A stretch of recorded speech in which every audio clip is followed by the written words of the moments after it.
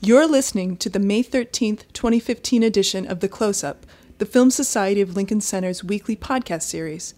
This is Violet Luca, digital editor of Film Comment. And this is Eugene Hernandez, deputy director of the Film Society. On this edition of The Close-Up, we're featuring legendary French filmmaker Agnès Varda.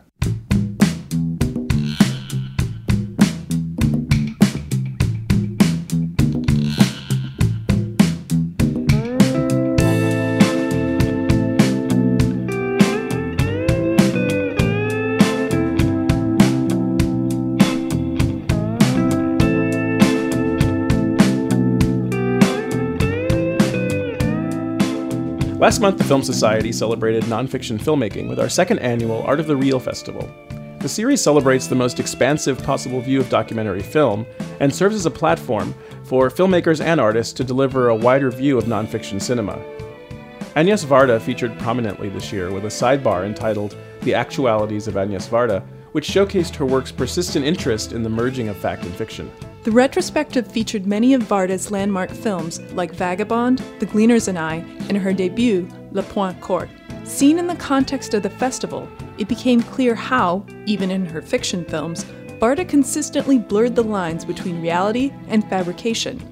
La Pointe Courte, for example, incorporated documentary footage into a story of a couple's marital and existential struggles. Similarly, Vagabond featured non-actors who wandered onto the set and were subsequently integrated into the film's narrative. We were thrilled to welcome the director in person for several Q&As throughout the series. Her discussion following La Pointe Courte was especially illuminating.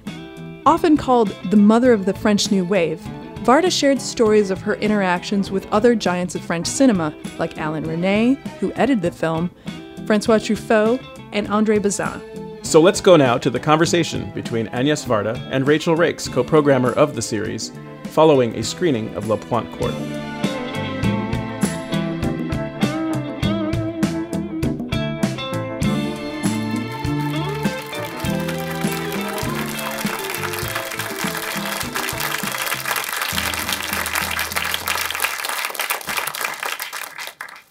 Welcome back.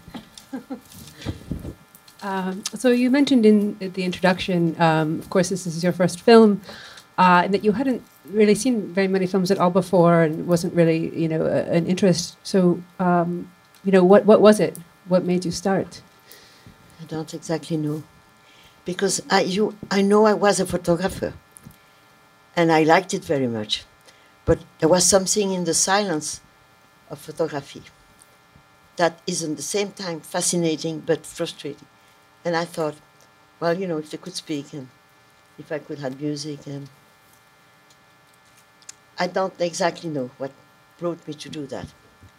But I thought that if I make a film, it should be a shape very related to the fact that literature had changed, painting had changed, sculpture. And for what I knew, the movie has been just, illustrating stories, illustrating books. Most of them. Obviously, there were some very good and even masterpieces, but I didn't know them. But I could see that the feeling was just to illustrate, when I thought it should be radical. So this is true that I was impressed by the painting I've seen a lot in the years of my youth, and literature. And there is a book, an American, Wild Palms, of Faulkner's Wild Palms, that impressed me very much, because there were two stories. I'm sure you know that book, or the way it's done. It's constructed with two different stories. They don't interfere. And I remember when I wrote the book, I was absolutely impressed. Then I said, okay, they won't have me. I will read chapter 1, 3, 5, 7, so I know the story. Then I read 2, 4, 6, I said, well, there must be a reason. So I started again to read the way it is, 1, 2, 3, 4 chapters. And I was impressed how true story will not interfere, have something, could it be the word osmosis? Mm-hmm. Something. So I decided to do that with one point commun. Common point is the place. So the two stories happen in that neighborhood called La Pointe Courte. And as the real people of La Pointe Courte, and as the set or the place where he was born, and she never came to visit. So it's part, but they almost never meet the fishermen. So once you say hello or something. So the story had two total different point of view. One is the, I would say, social related to work, to life, to behavior, social behavior. And the other one has private behavior, private feelings, and how it never mix. I think it's very difficult in the life to understand both sides and same side. Okay, when you are in love, you know, you don't are so excited to go to a political march. Oh, yes, I mean, this is true. When there is a union meeting, you know, and your children are sick, I mean, you don't go, etc. And in our mind, I mean, the zapping between what we feel about what's happening in the world, that we know, it's impossible not to know, but also we cannot be totally spoiled every day by what's happening. So the impossibility of understanding and going with the two different aspects of life, that's what I thought I would do there. I didn't do it well, but that's what comes out, I hope.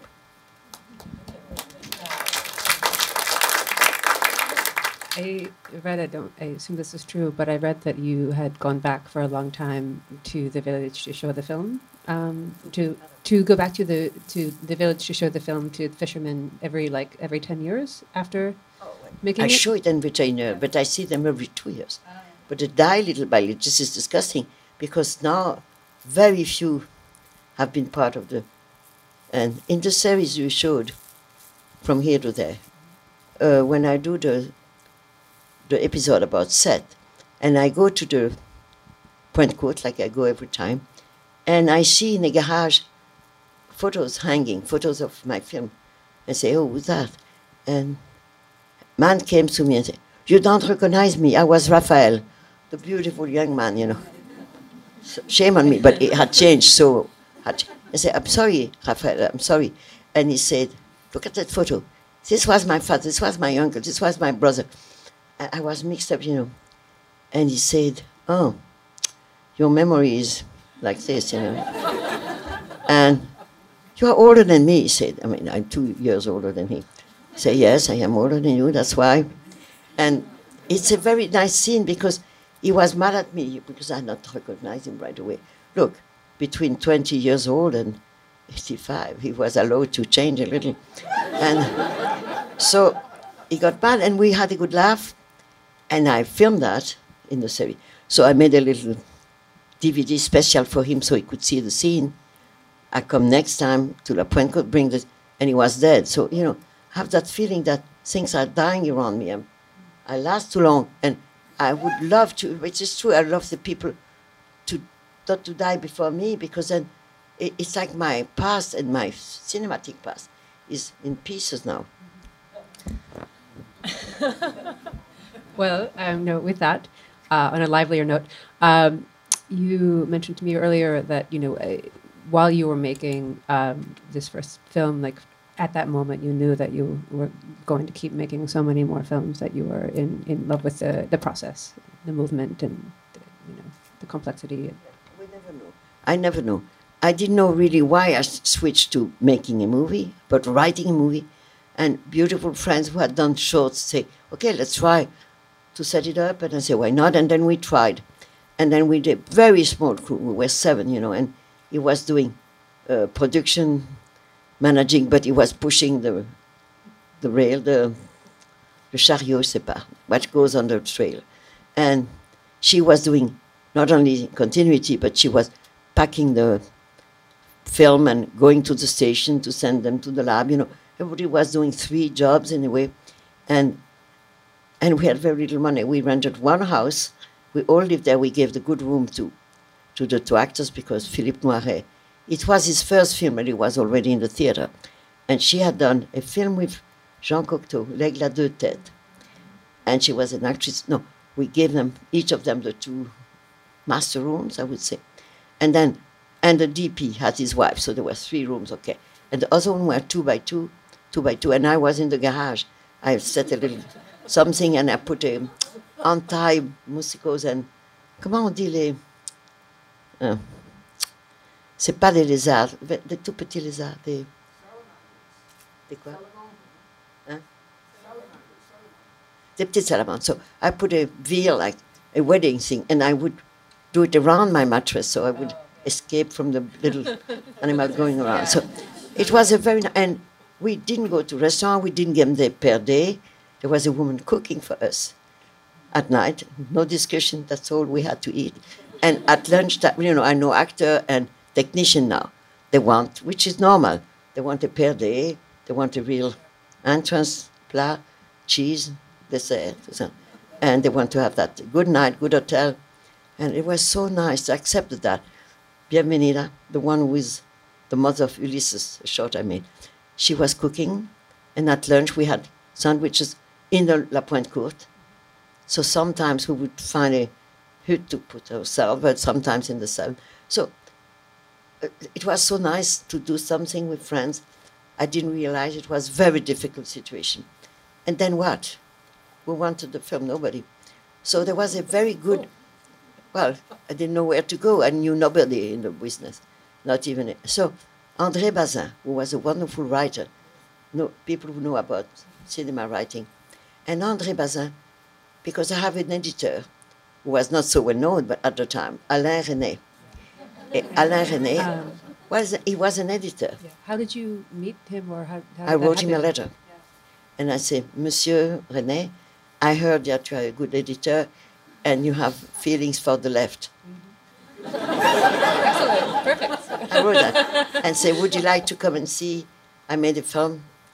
And he said, okay, I come to the lab, because at the lab you don't pay the screening. Mm-hmm. So we went to the lab, north of Paris, and he's very strict. He always he has been always very correct and strict. Mm-hmm. And so we go to the lab, he sits in the middle, and I sit behind, and I dare to say, well, it's silent. You want me to tell you the words? No. So we go here. I had 9 hours of shoots, of rushes. So he sat, nothing, not a word. And after 2 or 3 hours, he said, okay, thank you, I think I've seen enough.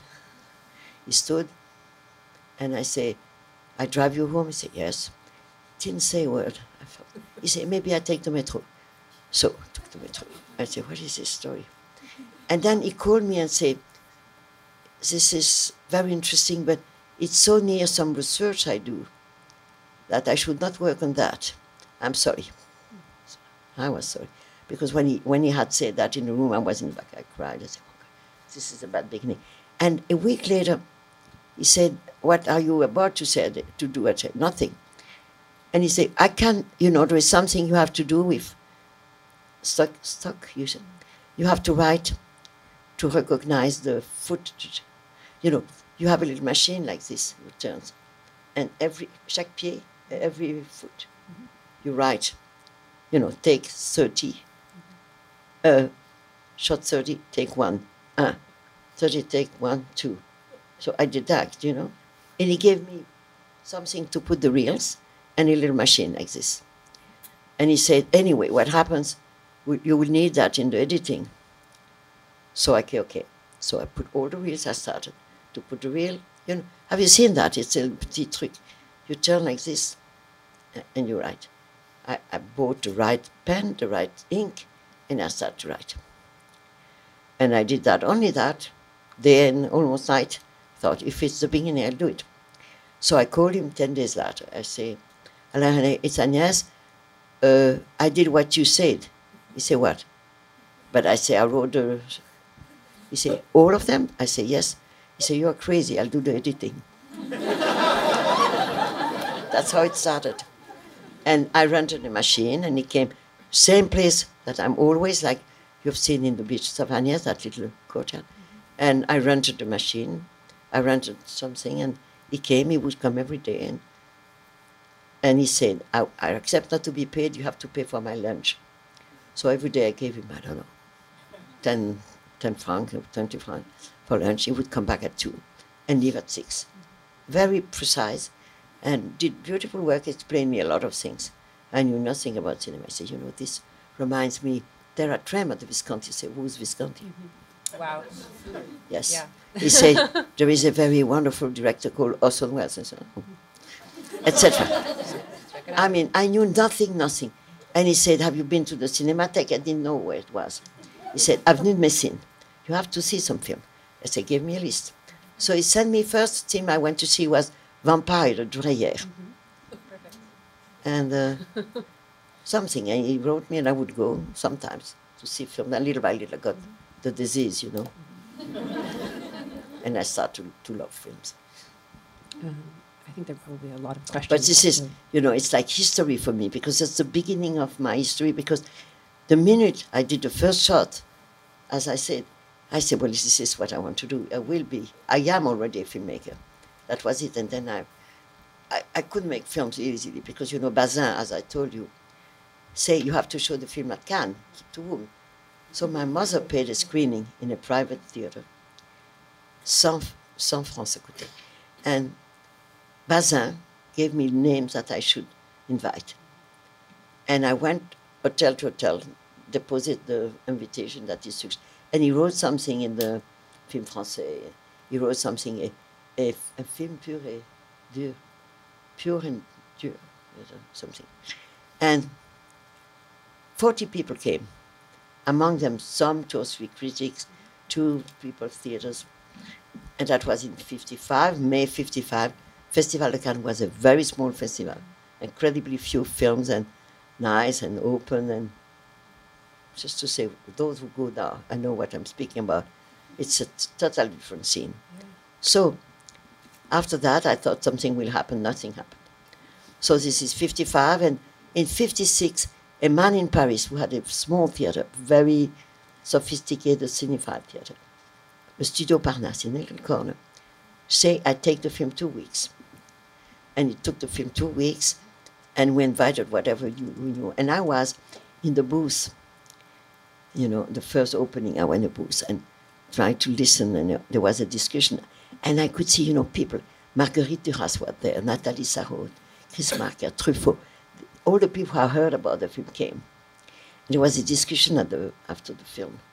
And I was still listening, you know, very curious to say. And Marker said something, what does he say?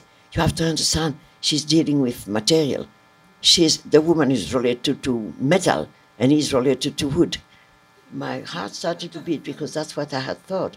But I thought she should never express that, never say it. And Marker had pointed it, you know.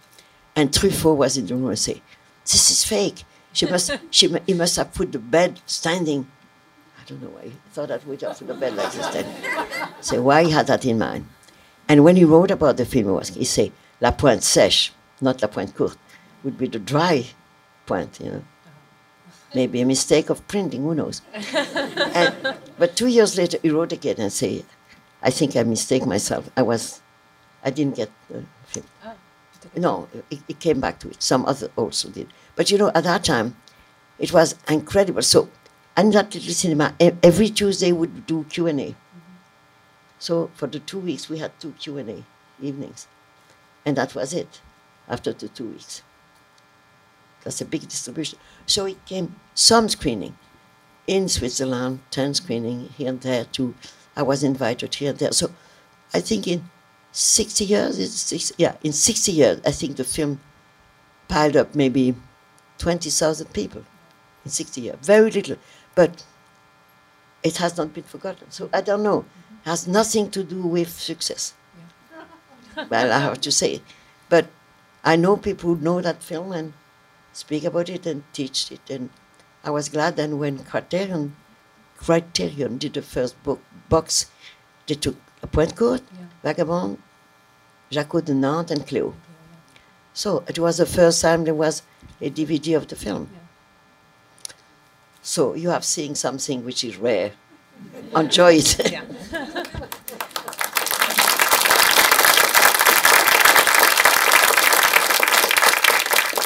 Okay, we can start to open it up.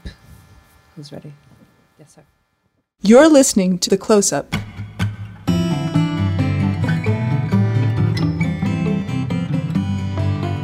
The May June issue of Film Comment is now available in print and digital for $5.95. There's an appreciation of documentarian Albert Maysles and a 29-page special section about Korean cinema that covers today's best actors, directors, and festivals. Le pido que te lo deje a vos. Quiere que estés siempre ubicado. No, pero es una posibilidad de tomarse vacaciones. No tenés idea de quién soy yo, ¿no? You can also read about Argentine director Martin Reitman, perhaps best known for his most recent film, Two Shots Fired, which was selected for the main slate of the 52nd New York Film Festival. He's also the subject of an upcoming retrospective here at Film Society, from May 13th through the 19th. Author Keen Teen describes his tone as, quote, unmistakable. His comedies are ultra-dry and transcend the absurd by insisting on it. They contain a profusion of repetitive mechanisms that produce offbeat comic effects, some of them hilarious. It's not that the events that take place in his films are impossible, but they're arbitrary, triggered by foolish choices rather than logic and motivation. The characters have a Keatonian seriousness. They speak without knowing what they're saying and act without reason, compulsively, as if their lives depend on the smallest actions. They live in a frenzied exchange of partners, friends, homes, jobs, medication, and habits. Reitman portrays them as athletes of daily life, at the service of their hang-ups and their crazy ideas about almost everything. End quote. The new issue also features reviews of Thomas Vinterberg's Far From the Madding Crowd, Roy Anderson's A Pigeon Sat on a Branch Reflecting on Existence, and Andrew Bujalski's Results. Find out more at filmcomment.com. Let me distill that briefly. The first main question is just about sort of literary influences, and the second is about other sorts of juxtaposition between image and text in the film. There's the obvious juxtaposition of the two stories and the sort of different worlds that the parallel stories embody. But he's also talking about is the world of image versus text. I don't know what I have to answer. It was like a declaration about the film and the way you felt it, and thank you. But what I know is that I tried with the fishermen. I've met them very often. And at the time, I didn't have a little recording machine. So I will listen to their story and come home and write down some of their way of speaking. So I wrote their dialogue. It's not a report, it's not documentary, because the family are all totally recast. And, the mother, the daughter is not the daughter of the real, they accepted to play. And also the sound was recorded later, right? That's the question is, because they were speaking normally, but we didn't have the money to record the sound. I didn't have a recording machine to get their real way of speaking, but later when we made the film, it was too expensive to have the sound system and to have somebody to do the sound. So we, as I said when I showed it to René, it was silent shooting.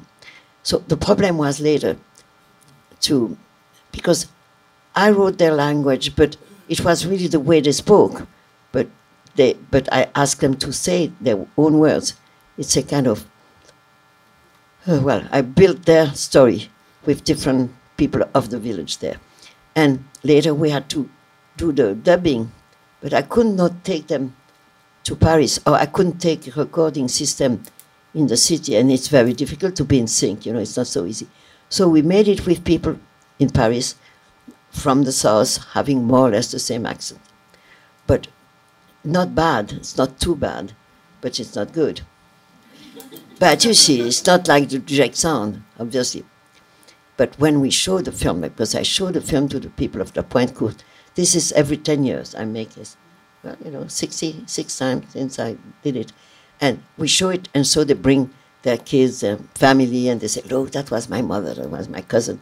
But they complain because it's not their own voice, it's not their own voices. It looks not too bad, but it's not their voices, so they say, "Putain, you could have given us a..."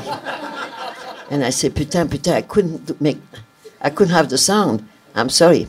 But still, and they like it, they're proud of the film, But you see, so am I answering? I really wanted a very different tune in the part of the fishermen and the literary voices. I mean, they speak well, and I made a very specific way of speaking. It's not even natural, but I wanted this to express feelings about separation or not, that time where it's so difficult in couples, And then I use images for the fisherman. I do natural shooting, I would say, with some tricks, like some technical nice things. But for the couple, I try to have them, it's difficult to explain. I refuse the sound perspective, which is normal, when people go away, they go away like this, and then they come back, like in Singing in the Rain,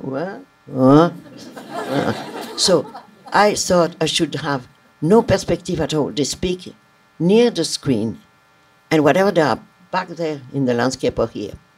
So it's like a dialogue. It's not even, a real conversation. But then, because it was so active, they did so well. And I try to have images, sometimes heavy, but look, allegoric, sort of response to what they say. So, sometimes you may notice that some images correspond more or less before or after to what they feel or what it is.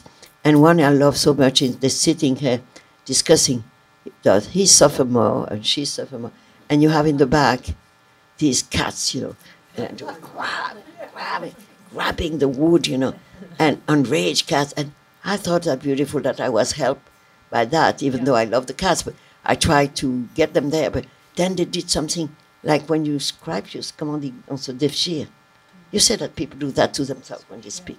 So I tried to have images that would load the feeling that they express.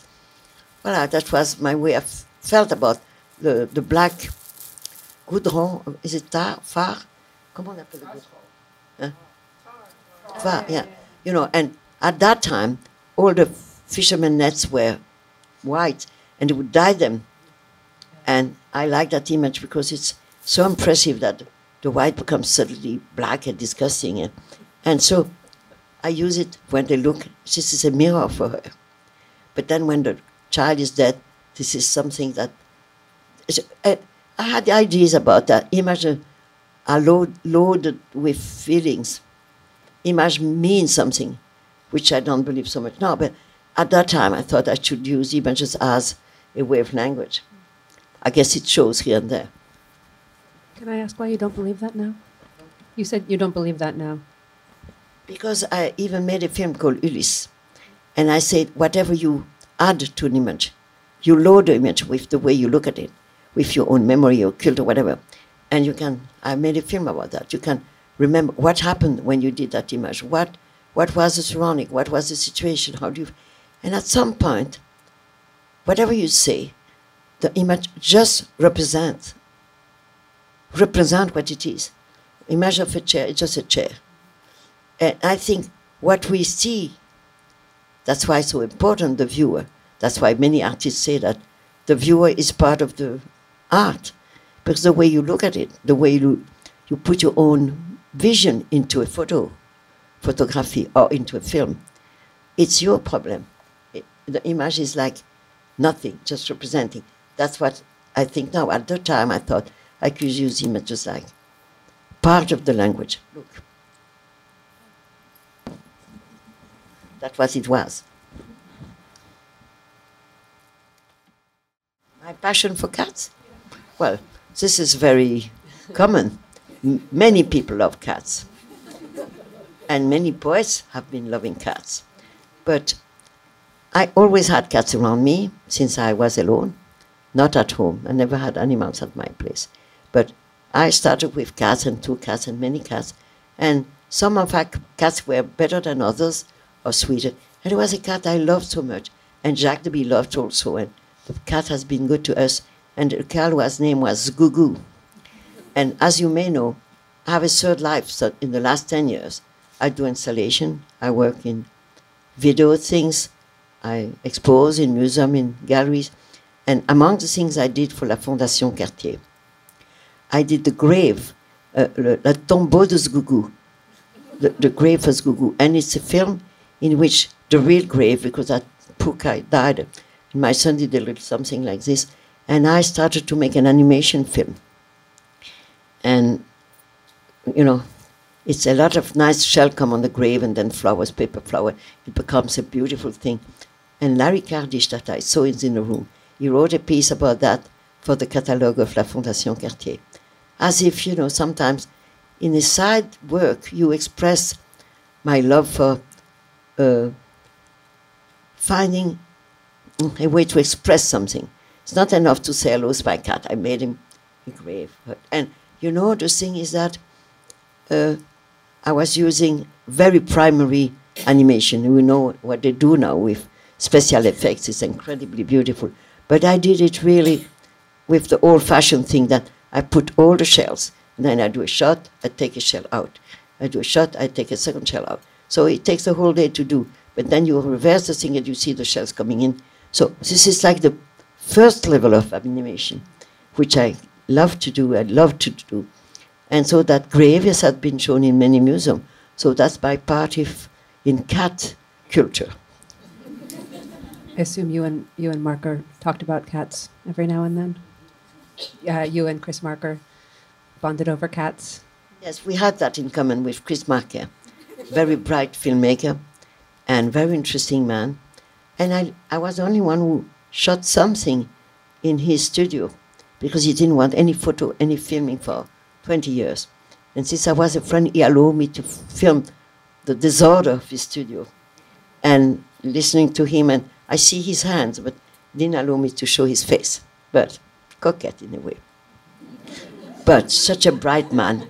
Yes, because we have to be natural, whatever we are. It's difficult sometimes to accept, but that's what it is.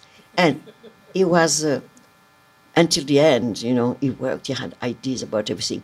And he was living in Second Life on internet. Some of you have Avatar in Second Life, because he had. And because I wanted to join him there, French student who had been at Calas and knew how to do that, she made me enter in the Second Life of Marquet and dance, you know, a little with a cat, because he had a cat representing him called Guillaume en Egypte. And he didn't want to give interview, so it was always supposed to be Guillaume answering. You know, that's why. But I loved him the way he was, complicated and very bright and working until the end. So I guess you love La Jetée. Everybody loves La Jetée. But Sans Soleil and other films, and he has made beautiful documentaries, really. And we shared the desire of adding narration to the documentary, because I admire very much people like Wiseman, you know, they let it go, and they don't interfere at all. It's one way of, and we thought that we can just push, you know, the game so that people get maybe more or in a different way, and we polish our narration very much. And I did it in editing room, and that I would record and say, no, I have to change the editing. I would change the editing, then I have to change the narration. And so the editing is very long, whatever I do, but I love the editing. It's part of the cine writing, as I say. Okay, we can take one more. Better be good. How much of the landscape was left to chance, and how many of sort of the landscape in the film, for instance, the dead cat in the water and things like that, how many things did you place, or how much was just what was there by accident? I don't know. I take advantage of whatever is presented to me by chance, but also I had ideas. I had taken picture before going to La Pointe Courte. That's the film I prepared very well, because at the time I didn't know what I would do. So later I didn't do this kind of storyboard, but at that time I did storyboard with photos and very precise, where I would cut, how we would do it. But obviously I took advantage. I had prepared, and I try in other films to always grab what is proposed by chance. But the question was how much, because the landscape are so important for me. You know, I say when I started the Plage d'Agnès, I said, you know, we all have landscape in ourselves. And if you open me, I have beaches. And I ask sometimes, if we had time, I would ask you, what is the landscape if I open you? And this is true that we are fed, our soul and our eye is fed with landscape or special and details in the landscape that stay with us. That's the way I feel it. So I'm very interested in documentaries or in fiction to know that we're connection with a landscape or a new landscape or something we go. And the here and now and there, no, the here and now is related to look carefully at where we are and does it make sense for us to be there, not elsewhere. So it's very interesting for me when I do documentaries to be attentive to really where it is and what it is and how it smells and how it looks and is there wind or not, etc. So in the Pointe-Courte, I really care about the sun being so strong because I thought so much sun is cruel. And when a couple discuss like this with intensive light, I think it's like being naked in a way, well, the spirit and soul, whatever. And so it's a life, that's where they live, the others. And the fish, I don't want to go into that, but when they were disturbed because somebody said the clams, they were fishing were not in good water. And so in the story they do a counter analysis because they said, and because I said you have to put yourself, and that's in the film. But I was very proud because after the film, they really did a kind of union, and they really did counter analysis, and they won, and they could not be tormented about that. I was glad that I did something in my screenplay of their group that became obvious for them, and they did it really. So I was happy about that. Thank you so much.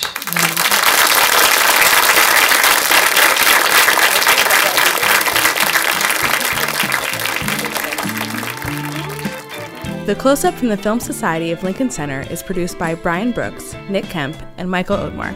Our opening music is by Steelism. You can subscribe to The Close-Up on iTunes and Stitcher. The Film Society of Lincoln Center is a nonprofit arts organization based in New York City supported by individuals just like you.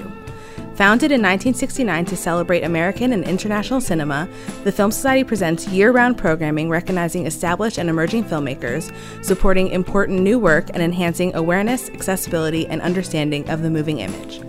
To learn more about what we do and support the Film Society by becoming a member, please visit filmlink.com, filmlinc.com. The Film Society of Lincoln Center. Film lives here.